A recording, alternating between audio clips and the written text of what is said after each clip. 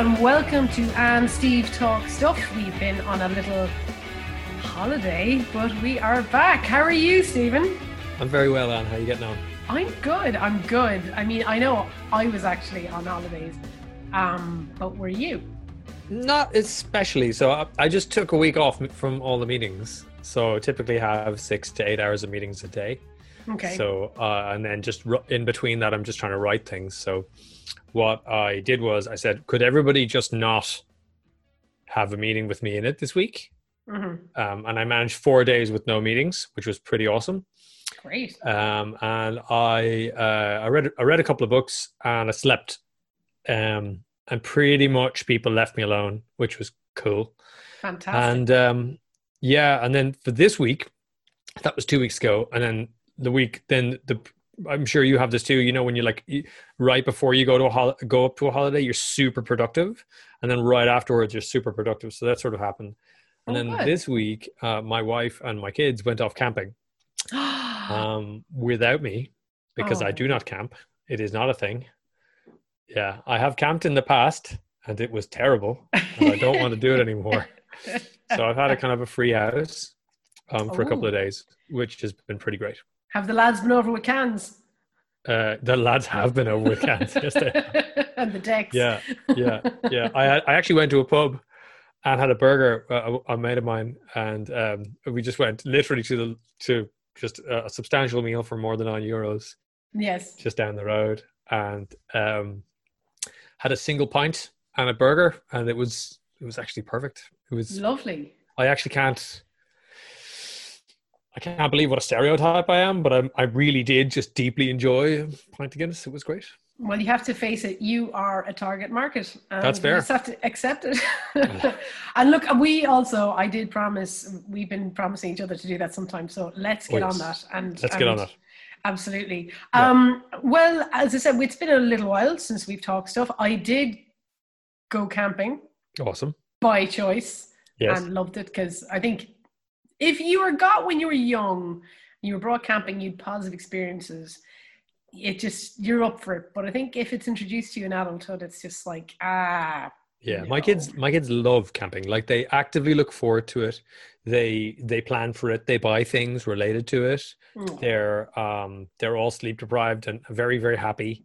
Yeah. Happy kids. They're being lobbed in the shower at the moment, or I mean, you could dip them like sheep at this point. Yeah. But they're absolutely fine. That they really love it. My only experience of camping has been in fairly harsh circumstances. So in sort of the outback in Australia, God, with sort of 30 degrees heat, mosquitoes, flies, snakes, that kind of stuff. Loads of things that could kill you at every corner. Yeah. So it was all like you weren't going to experience what we experienced if you didn't camp. So I put up with it, but really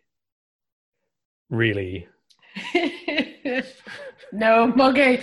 I had a lovely I think big families in Ireland, camping is obviously a very reasonable way to travel, and we in the early 90s, I remember More Than Words was out on the radio on repeat, and we just had this little transistor radio made by Hitachi with a mono, not even a stereo, it's a mono speaker, and very hipster. And that was there, and we were camping in a place called Ross Bay, which is near Glen Bay down in Kerry. And all you do is run around sand dunes and swim, and then play cards and eat spaghetti hoops or whatever was easy to cook.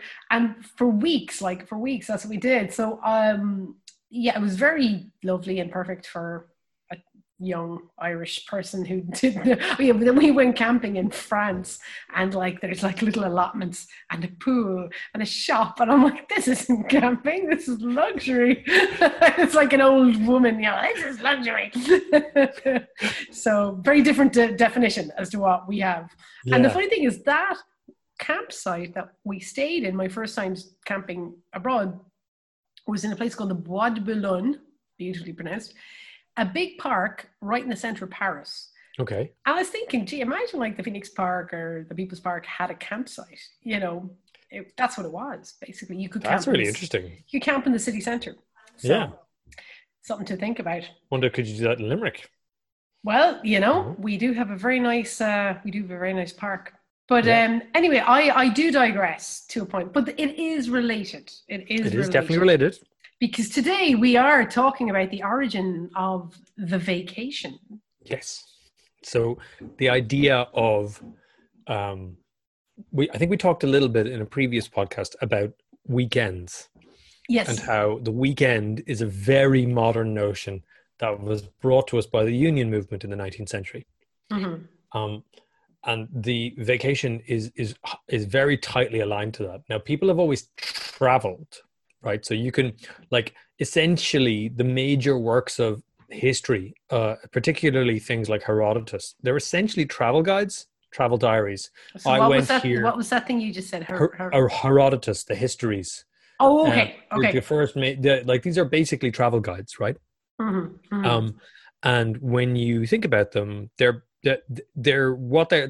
sort of adventures. They're the adventures of people who are having a very different life to you. So that's 2,500 years ago, right? So very different to now. What I'm talking about is far closer to the idea of mass vacationing.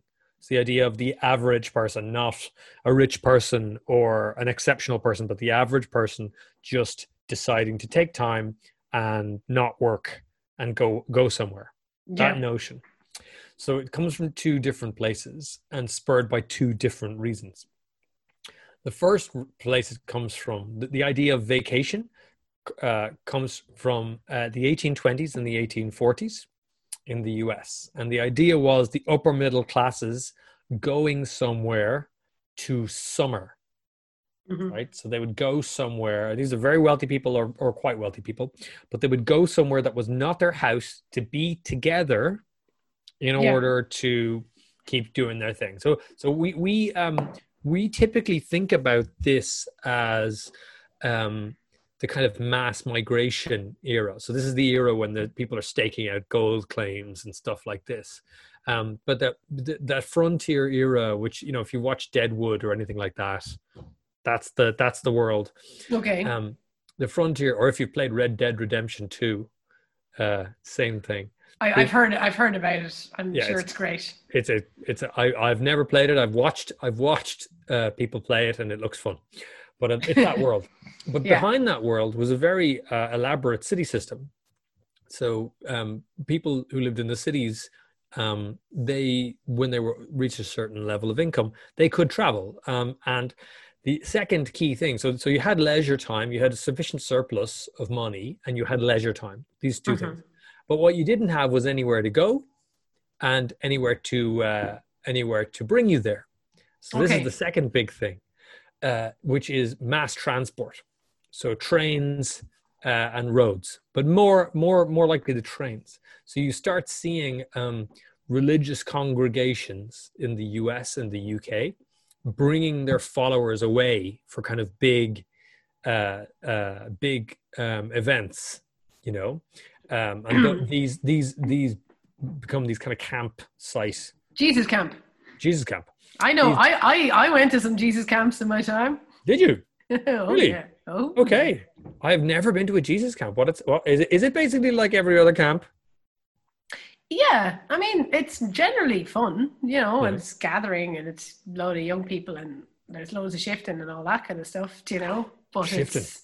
well, it's not meant to be, but right. I never saw any of that, but it happened. But I heard. My friend told me. Somebody told me. But obviously then there's big, joyful prayer gatherings and singing, and it's a lot of fun. It's good crack. Actually, one was called Camp Jesus, so just inverted it. Literally Camp Jesus. Camp Jesus. Wow. Yeah. Yeah, back in the day. Another life.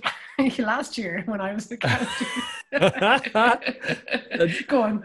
When you were there, were you kind of enjoying it? Ironically, was it something like you were just kind of dragged along to? Was it something where you were participating enthusiastically, because it strikes me that you could be there going, I'm a conscript to this process, or I'm literally a convert to this process. You know, you could really dig it. I'm sure there were people when it's doing what it you on multiple know, levels. like when it's what you know, when it's what you've been introduced to since you're a kid, it's just it's good fun, and you meet people, you know. Again, there's a place where you meet the same people. So, oh no, I was part of the gang, definitely.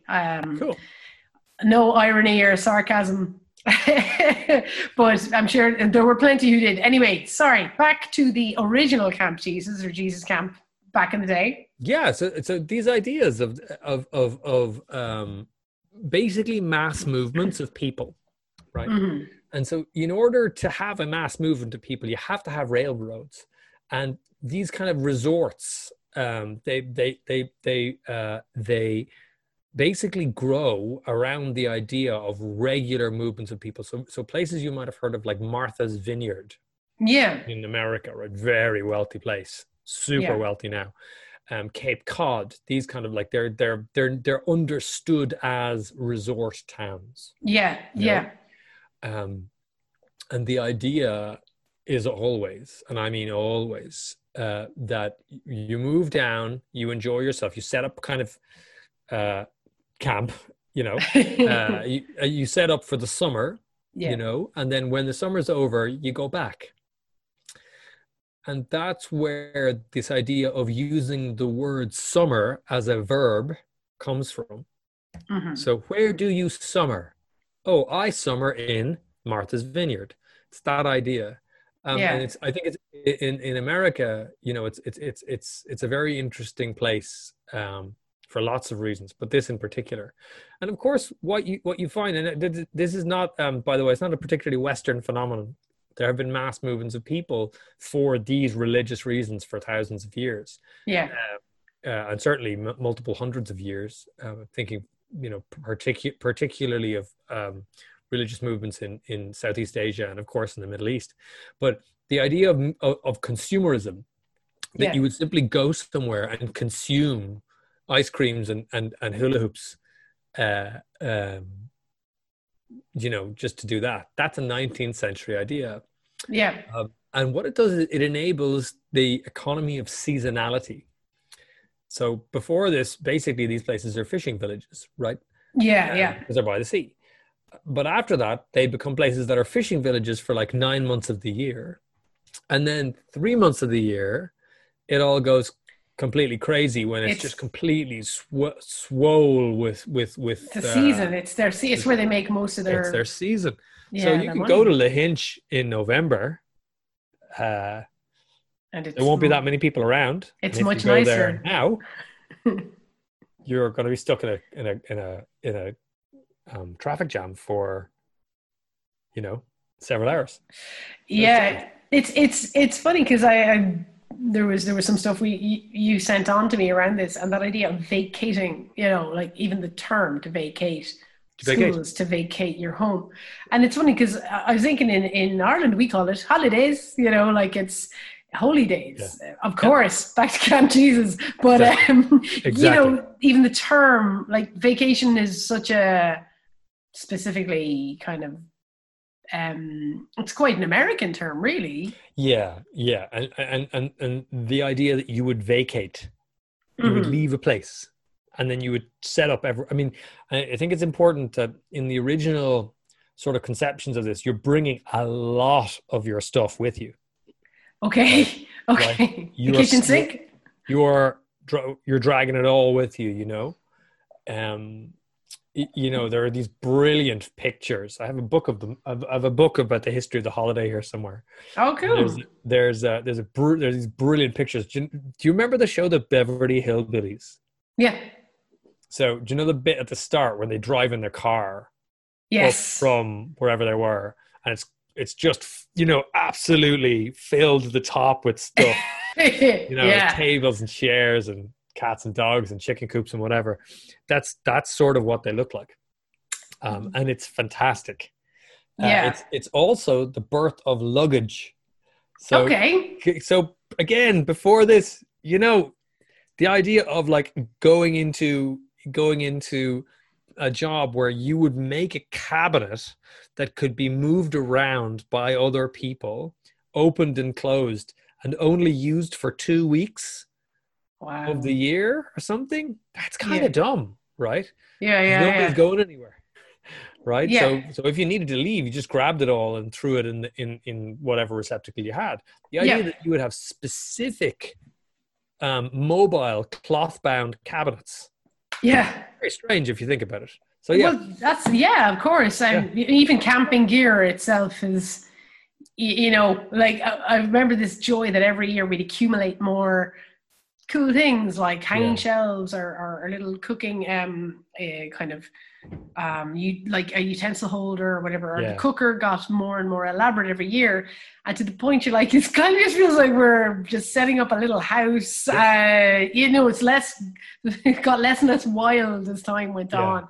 Actually, you remind me there, because as I said, youngest of 5, whenever the Blakes were rocking up somewhere, it was a big vehicle pulling a trailer with a load of shit. So you were basically the Beverly Hillbillies. That's what you're saying. Totally Beverly Hillbillies. Yeah. I'm everything you're referring to. That's my life.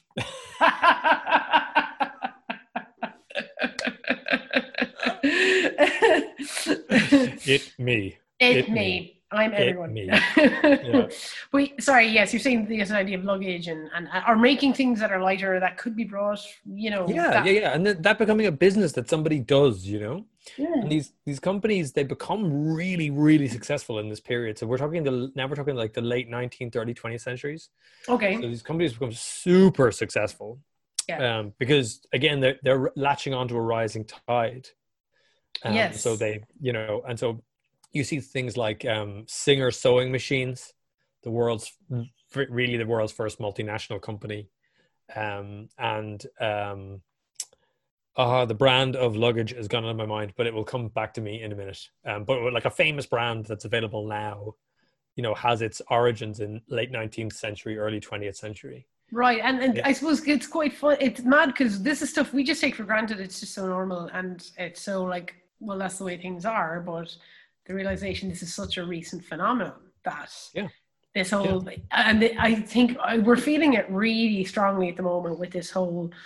I mean, geez, the term staycation is so thick. Like, you're still going somewhere. Like, a staycation is in your house, and even then, it's not. Like, it's just this made-up term. Or someone said, like, what is a like, is it a carcation or someone tried to say a planecation, but maybe it's an avication. It's just these random. Okay, it's the era where we make up words a lot, and our dictionary is teeming. But so Ireland is in this mad situation at the moment where, for the most part, people are staying, and it's really hard. It's really hard to go anywhere. It's really hard. And when you think about travel, it's interesting because we're all essentially products of the millions of messages that our brains have been sent. Yes. When we think about travel, we typically don't think about travel around Ireland. We think about sun holidays or escape to Greece or go to Australia or whatever, right? It's quite a different thing.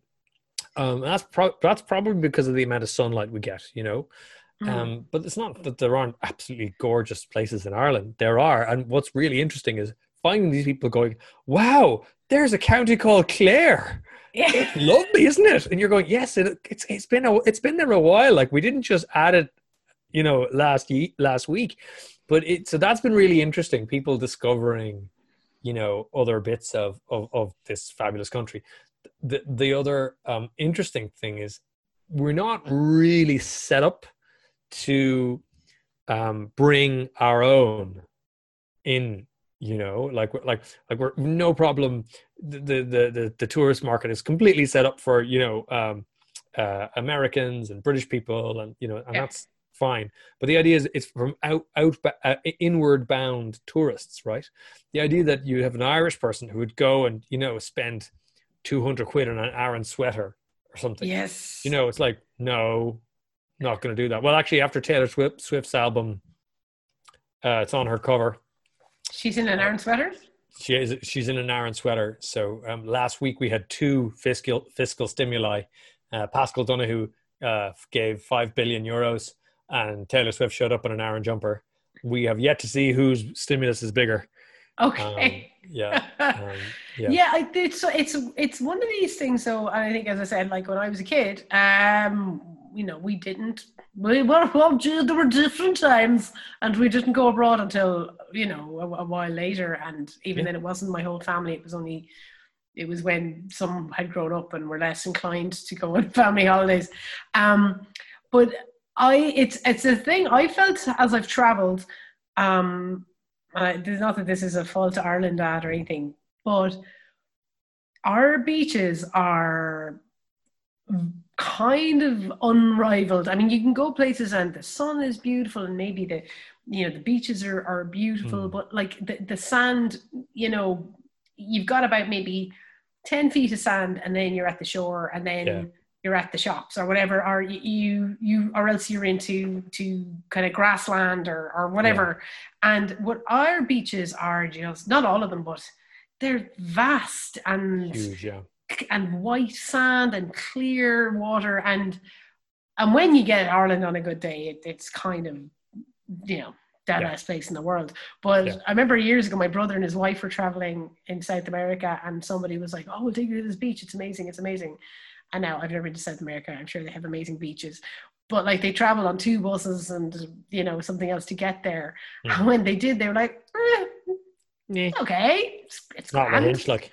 But you know what I mean? Like we are a little island with tons of beaches, and like as I said, I was in Kerry on my holidays, and it was just, you get to a point where you're going along the coast in Kerry, and it's all these headlands and inlets and bays, and it's just obscene. The beauty is just painful. It's gorgeous. But and I think it's a nice thing for us, certainly as a country, to take stock and go, this is great. Kind of like even during lockdown, where the People's Park in Limerick became much more used because everyone was around, because people couldn't go beyond 2 kilometers or 5 kilometers. But I digress, because I do. That's why you have me to digress. But I think Ireland is a remarkably beautiful place, but we don't have the weather. So people, if you want to be guaranteed a bit of sunshine, which you need in your life, we do tend to leave. Yeah. I think it's also that it's quite small, right? Ultimately it's a small country. You can spend an amazing 2 weeks in any part of Ireland. It's gorgeous. But it is always going to be a small country. Yes. But talk to anyone in any of the shops, and probably 5 minutes afterwards, you've realized somebody in common. That's not necessarily true anywhere else you go. Yes, that is true. That is true. And so I think because it's a small place, we tend to really want to leave it. But again, we are deeply encouraged to do so, right? Yeah. I mean, there are 2 different state agencies promoting tourism. One promotes domestic tourism, and one promotes non-domestic tourism, but they're vastly different in their scope and their aims and their funding. And a lot of the time when you think about a vacation or a holiday, you tend to think, would we just go over there, And they're a well-worn path. So I've got a friend, and he just goes to the same resort in Portugal every year, himself and his wife and his 2 kids, and they love it. They're very happy. It's not for me, but they love it.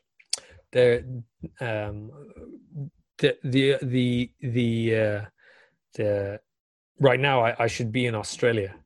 Oh. Yeah. We were going to go to Thailand for 2 weeks, and then I was going to go teach in Australia. Oh God. But the problem is, stupidly, I didn't turn off all the calendar notification things. So it keeps going, hey, enjoy your stay at blah. And you're like, awesome. And were you all going to go as a family? Yeah.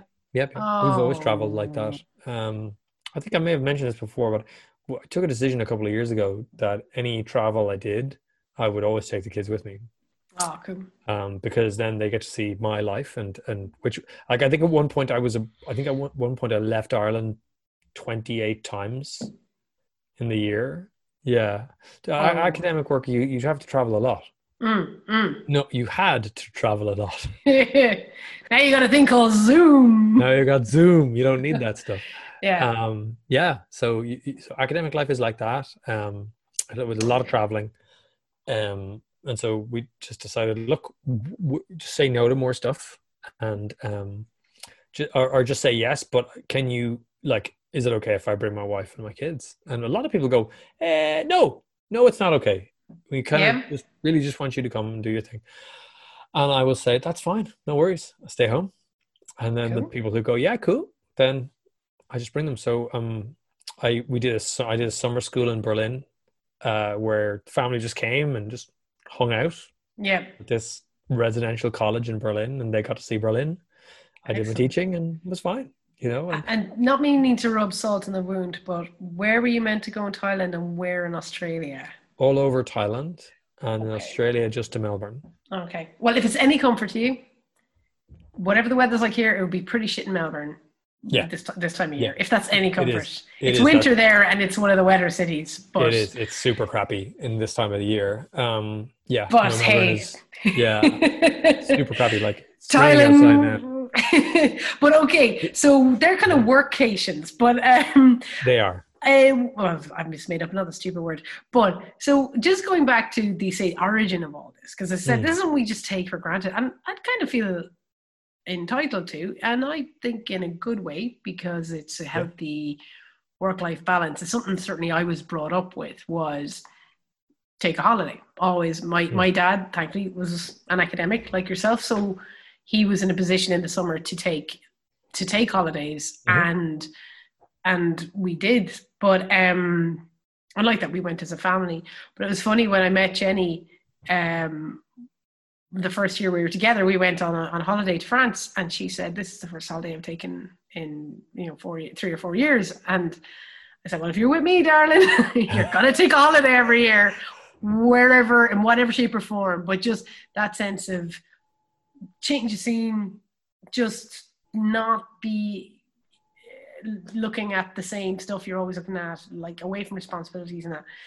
But when did this become, I suppose, the norm? Or like, as I said, it started off as a high class thing, but when did it kind of filter down? So the 1960s, air travel becomes much more of a mass market commodity. Okay. Thanks to, so we're talking about like roads and railroads being available for people to go to places on, right? Yeah. And this required massive amounts of state investment and subsidization of the car companies, for example, all that kind of stuff. And which is still going on. So Tesla would be a giant, would have gotten loads of subsidies from the US government, for example. Despite all the free market stuff that you might hear from people like Elon Musk, they get far more subsidies than many people realize. Really? Yeah. Yeah, Oh, really. God. It's not a bad thing. The government, the state should invest in new technologies. That's what it should do. And then the private sector should reap giant rewards from it. That's fine. And then pay the state taxes, which is the thing that doesn't happen as much. Sure. I'm curious to hear that, because I mean, I'm not against subsidies, but the people who are the face of what you're talking about do not believe in an equal world. So I was just curious. Okay, go on. You were saying? So the main thing then is air travel. So air travel becomes a mass market thing, and most airlines are monopolies at this point. They're basically, you have Ireland Air, which is Aer Lingus, you have British Airways, Air France, and so forth. So they're basically every national airline. Every nationality has its own airline, and then up they go. So again, it's still an elite occupation. Air travel is still elite.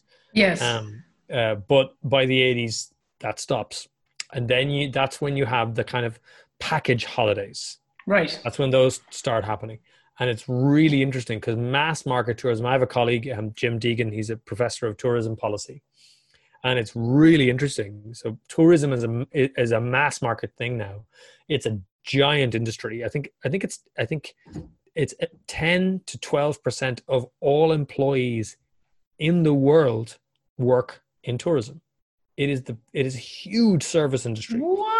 It's massive, like absolutely massive. So it's you're talking about hundreds of billions or even trillions of dollars every year, lots of livelihoods, you know, and then there's that seasonality. So we come back to that idea about seasonality, where there are jobs that are only exist at certain points in the year, right? Yes. And lots of things start getting fitted around that seasonality.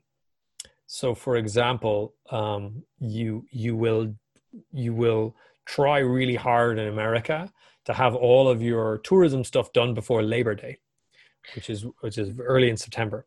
Okay, it's one of these days I never know when. Yeah. It's always referred to in movies, and I have no idea what day it is. And September. It should be called End of the Holidays Day. Okay. After that, everyone pretty much goes, holidays are over, back to work, everyone. Is it a back to work day? Is that kind sort of of more, back to work day? Yeah. Rather than that's exactly the way to think about it. Because we always, like, to me, Labor Day is whatever May Day. It's the day in, like, the May bank holiday we got because we had a Labour government. Okay. Exactly. So this is quite different. And yeah, it's there to kind of stop everything. So the mass market tourism, which is what has just stopped, really, thanks to the thing that we don't mention on this podcast. Yeah, I've heard something about it. Whatever. Yeah, whatever. It's like a whole thing. That is what has been interrupted, and most of the people on the pandemic unemployment payment are in accommodation, restaurants, tourism related stuff. A lot of construction still, in fairness. But, you know, essentially anything to do with retail and retail services, tourism services. And then the question is, how long are they going to be like that? Mm-hmm. And then the other question is, how many of them will survive? Right. So these are, I don't have any answers to that. No one does. But the question is, if it doesn't come back, what should or could replace it? Right. Because again, mass market tourism, highly polluting industry. There's lots of people who say, you know, by orienting ourselves to tourists, we lose what is distinctive about ourselves. You know, it's very often a critique of urban development. So, you know, you just develop certain parts of the city for rich tourists. You don't actually develop it for the people who live in it. You know? Well, I suppose it's kind of part of the housing crisis, isn't it? The whole Airbnb-ing of things as opposed to long-term rentals. Yeah, there's an argument that Airbnb, in fact, deeply restricts the supply of housing. I've never been that convinced by that argument, just because the numbers are too small. Okay. You know, now in a given night, maybe that is what happens, but it doesn't. It's just not. The numerator is too small and the denominator is too big. Well, playing the whole my friend as opposed to your facts and numbers. Like, I know I just, a friend was evicted. She's living in an apartment in Galway because the landlord pretty much said, I'm going to Airbnb the shit out of this place and I need you gone. And a friend of mine he works for Airbnb actually, and he now lives in Berlin.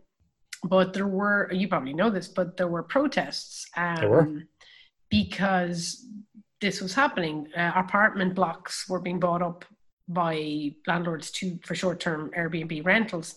And they changed the law in Germany that you can Airbnb a room in your house, but you cannot Airbnb an entire property, an entire thing. And that's had a really good effect on the housing issue there, because people can't live if everything is short-term rental, you know. Of course, yeah. So that's my round, and my friend told me, and that against your actual looking at the numbers. One thing that is definitely true, right, is if you have somebody who's just renting out a property constantly for Airbnb, there's two issues. The first is, are they paying tax because they're earning an income from this thing? Second thing, and should they pay that through Airbnb or not? second thing is they're providing us the same service effectively as a hotel, but they're not subject to any of the regulatory overhead that the hotel is. Their hotel has insurance and it has all these other services. It has to have a fire certificate. There's a safety concern with a lot of this stuff that is just being ignored. Now, maybe that's overblown. Maybe you don't need all that. Well, we did Airbnb a room for a while. And we did have to, there was an insurance understanding of, that in the charge that you paid to Airbnb, and it's been a few years, but it was understood that if somebody wrecked your house or anything happened, or someone was unhappy or fell down your stairs, whatever, that there was something in that to cover. But no, but you're right. And we did it for a little while, and then the taxing was kicking in, and we said, look, we'll just rent our room instead, because that is the rent room scheme is a thing. Yeah. But I do think, should be, right? Well, and to me, Airbnb was always a fascinating thing to use, because the idea of staying in somebody else's life, or being brought in, like what we would do when people come and stay with us was we wouldn't be hanging out with them and, being their best friend. But we give them, I suppose, local knowledge and that they mightn't get otherwise, and sure. I think we were talking about snuff in the last episode, I think, or a recent enough episode. And sometimes it worked out that we would hang out and make friends with our guests, depending on how things went. And I remember we went up to, there's a little pub near me, which Charlie Malone's, which is quite an infamous spot for lots of good reasons. But they sell snuff, this young American woman was staying with us, and it was mad. She some high-powered job, and I don't know, her fella had cheated on her or whatever, and she just walked out of her job and was just traveling the world. And for her, like 10 months. And she says, I know, I've got money and I can just walk back into a job like that. And I'm like, God bless your confidence. Fair play to you. And I brought her for pints to Charlie's, and snuff came up in conversation, and we ended up getting stuff, and she was just like, what is this? What's my point? It was nice. What was lovely about that is, I'd say she had a very unique experience, because she stayed in our house, and I've done that where I've stayed in people's houses where I am in a room, but then I do get a bit of a local experience, and that's gone. Like Airbnb now is just a conglomerate. Like I've booked where I think I'm staying somewhere interesting, and it's just a room in a house that other people are renting the other rooms, but no one lives there, and it's just like a weird hostel. Like it's that's not nice. I mean, that's not true for everything, and I don't want to be caught on live or whatever. That just say my own experience that my friend told me, like something I heard, and my own true experience. Maybe that's the next evolution of tourism, though. You said something very interesting, which is, you see inside someone's life, you're like, oh my God, the brand of toaster that they've purchased that's a fascinating brand of toaster. I shall have that toaster brand myself. The reason I'm bringing up toasters is because that's exactly what we did. Really? Yeah. We went to Sydney, and we stayed in one of these Airbnb things, and we saw all the things that you see in Sydney, and we found this the people in there had a toaster that you could you push a button and it like lowered the toast down. And then it was we called it the space toaster, and we even took a video of it, like it was ridiculous. And then when we came back to Ireland, I went looking for the space toaster, and they don't sell it here. Yeah, I'm not going to be defeated by that, Anne Blake. No. I have the internet, so I found the man who sells the space toaster on the internet, and I had him make me an Irish compatible version. No way. Yeah, just so I can watch toast go up and down, which is like, that's, I think, my admission that I am a globalist. Okay. Who should be shot, because that's the kind of ridiculous, luxuriant shit you do. That's Radiohead said, when I am king, you will be first against the wall. So. Yeah. But you're probably going to nick my toaster before you shoot me, in fairness, because it's a class toaster. Who makes them? I don't remember. Spaceman. It came from space, and I don't know what, arrived in a meteor. It was amazing. No, The interesting thing about that is, imagine like being a tourist in someone else's life. Mm. You know, like that's sort of what you're doing. It's Yeah. a really weird. So you can sort of imagine like a virtual reality thing or something like that, right? You know, and just a weird. It's a weird thought. Well, Very interesting. I've never thought about it like that, but it's a very it is. I mean, I think that's where it started. I mean, Airbnb started. There was a conference in San Francisco, and there was an oversubscription to the hotels. No one could stay. There wasn't enough accommodation, and there's a bunch of lads who were like, "Imagine if everyone put an air mattress in their house. How many more people could stay?" And or their spare room, whatever. And that's where the air comes from.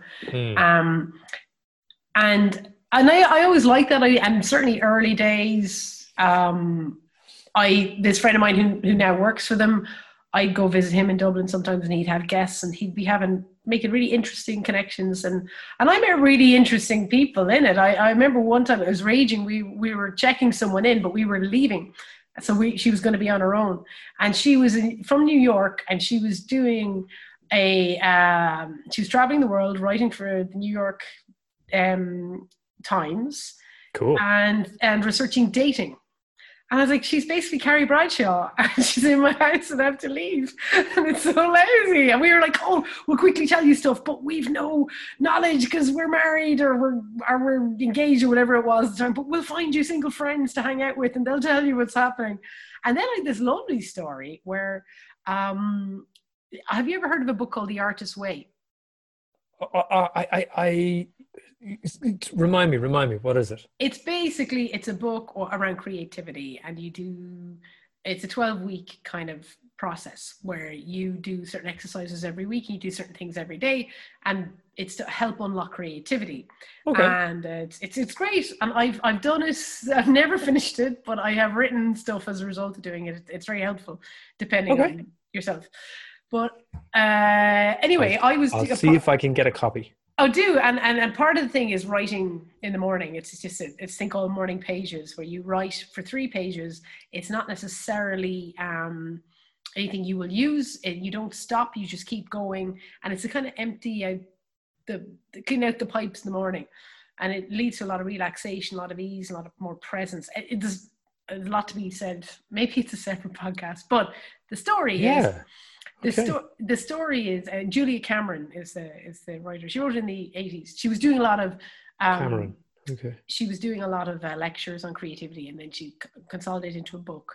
People get a bit crappy about it because she refers to creativity in a kind of divine sense, but it's not in a religious sense. But people get a bit, oh God, but it's not that. Anyway, point being, muse and all that. Yeah, flow, as what's his name, Blind Boy would say. But so these 2 girls were staying with us. They were on a journey around Ireland. They were German. And, in the morning, I was doing my pages, and one of them was like, what are you doing? And she was very interested. And I was like, oh, it's this book. And when someone looks at you and something's happened in their head, and anyway, time passed, and I'd say, this is a terrible thing, I never kept this, to my shame. But like months later, possibly even a year later, we got a letter from this young woman, saying, I went and bought that book that you were working with, and I quit my job, I left my boyfriend, and I've written my first novel. That's amazing. It was just like, that's whoa. amazing. Yeah, that's amazing. Okay, less amazing for the boyfriend, to be fair, but amazing for everyone else. Yeah. Sorry about the boyfriend, but I'm sure there was other underlying issues that maybe came to the fore, whatever. That seems fair. But anyway, that's my God. So if I've left my wife and kids after I buy this thing, well, you heard it here first, folks. Yeah. So this is like a bit of a, kind of a car bomb of a book for your head, isn't it? Well, it's depending on where you are at in your life, in fairness. So. Oh, that's true. And it's all about your own process, your own internal. Yeah, stuff. That's fair. That's fair. I'll buy it. So I have to do it as a course, do I? Kind of, yeah. Okay. All right. It'll make sense when you read it.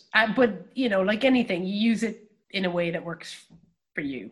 you know. Sure. So it's about unlocking your own creativity as a human being, not like, yes, as an artist, it's aimed for artists, but with the view that whatever your background, whatever you're doing, we're all creative, and this is a way to unlock it. Yeah, I think that's fair. I think lots of people are creative in different ways. Yeah. I don't particularly see myself as a creative person, but I would I know some people who are, and yeah. Well, okay, look, I'll get it. It might make another podcast. It'd be good crack. Do you know what? It's an interesting one, and like, to me, creativity is just part of being human. It's a very basic thing. It's, yes, it manifests in professional art forms and that, but being able to lecture, being able to think on your feet, being able to hold a room, that it's all about presence and playfulness, I would say. So okay, yeah, all right, okay. Look, I'm going to give it a lash. I'm going to buy it on Amazon now. Okay, okay. I will give it a lash. Well, I'm checking the clock, and we're probably coming up on wrapping up this episode, and hopefully, it's quite. I'm going to take a moment just in case we don't get time to do this, but we have had a wonderful producer, Cian Reinhardt, who has been the subject of much avocado focus due to his age. He is a filthy millennial. He's such a millennial, but millennial. He's such a millennial. He's actually going on his merry way and exploring life, which I am delighted for him. He is moving to Madrid, and sadly, though, Madrid's gain is our loss. So he has been wonderful to work with, and he will be producing this episode, and we might get one more out of him before he goes. I don't know, but I just want to take a moment to thank Cian for being a legend. Yeah, this podcast, he gave it its vibe from the first time we kind of met. I think the first time I met you, we were going to record this podcast. So yes, and he's a really important part of the team, and he made it work when I had no idea about any of this stuff. So it's fantastic. And look, the most important thing is you go out and you can come back. And when you come back, you bring back. Okay. That's the important stuff, So we'll be losing Cian, we're losing his gorgeous dog. Breezy. We'll be, but he'll come back. And one of the lovely things is that the vibe of the podcast, which he was a big part of, will keep going, And so in that way, a little bit of impact, in the future too. So yeah, I just can't wish him anything other than the best. Oh, and he's not allowed to leave the WhatsApp group either. No. God no. Can you imagine how boring the WhatsApp group would be? There's me going, here's another podcast. You should read this book. Here's a chart. I sent you a chart yesterday. I did. I looked at it and all, and it's quite interactive. But listen, Cian Reinhardt, you have been an absolute legend and a joy to work with, and we wish you well in your future endeavors, and we do hope to work with you again. But and in case anyone was listening to this podcast in the future, and the last episode we were wondering if we had a government, we do. We do. Weeks later. But enough about that. Back to Cian. Cian, you're marvelous and wonderful. And until next we meet, Steve, have a good one. You too.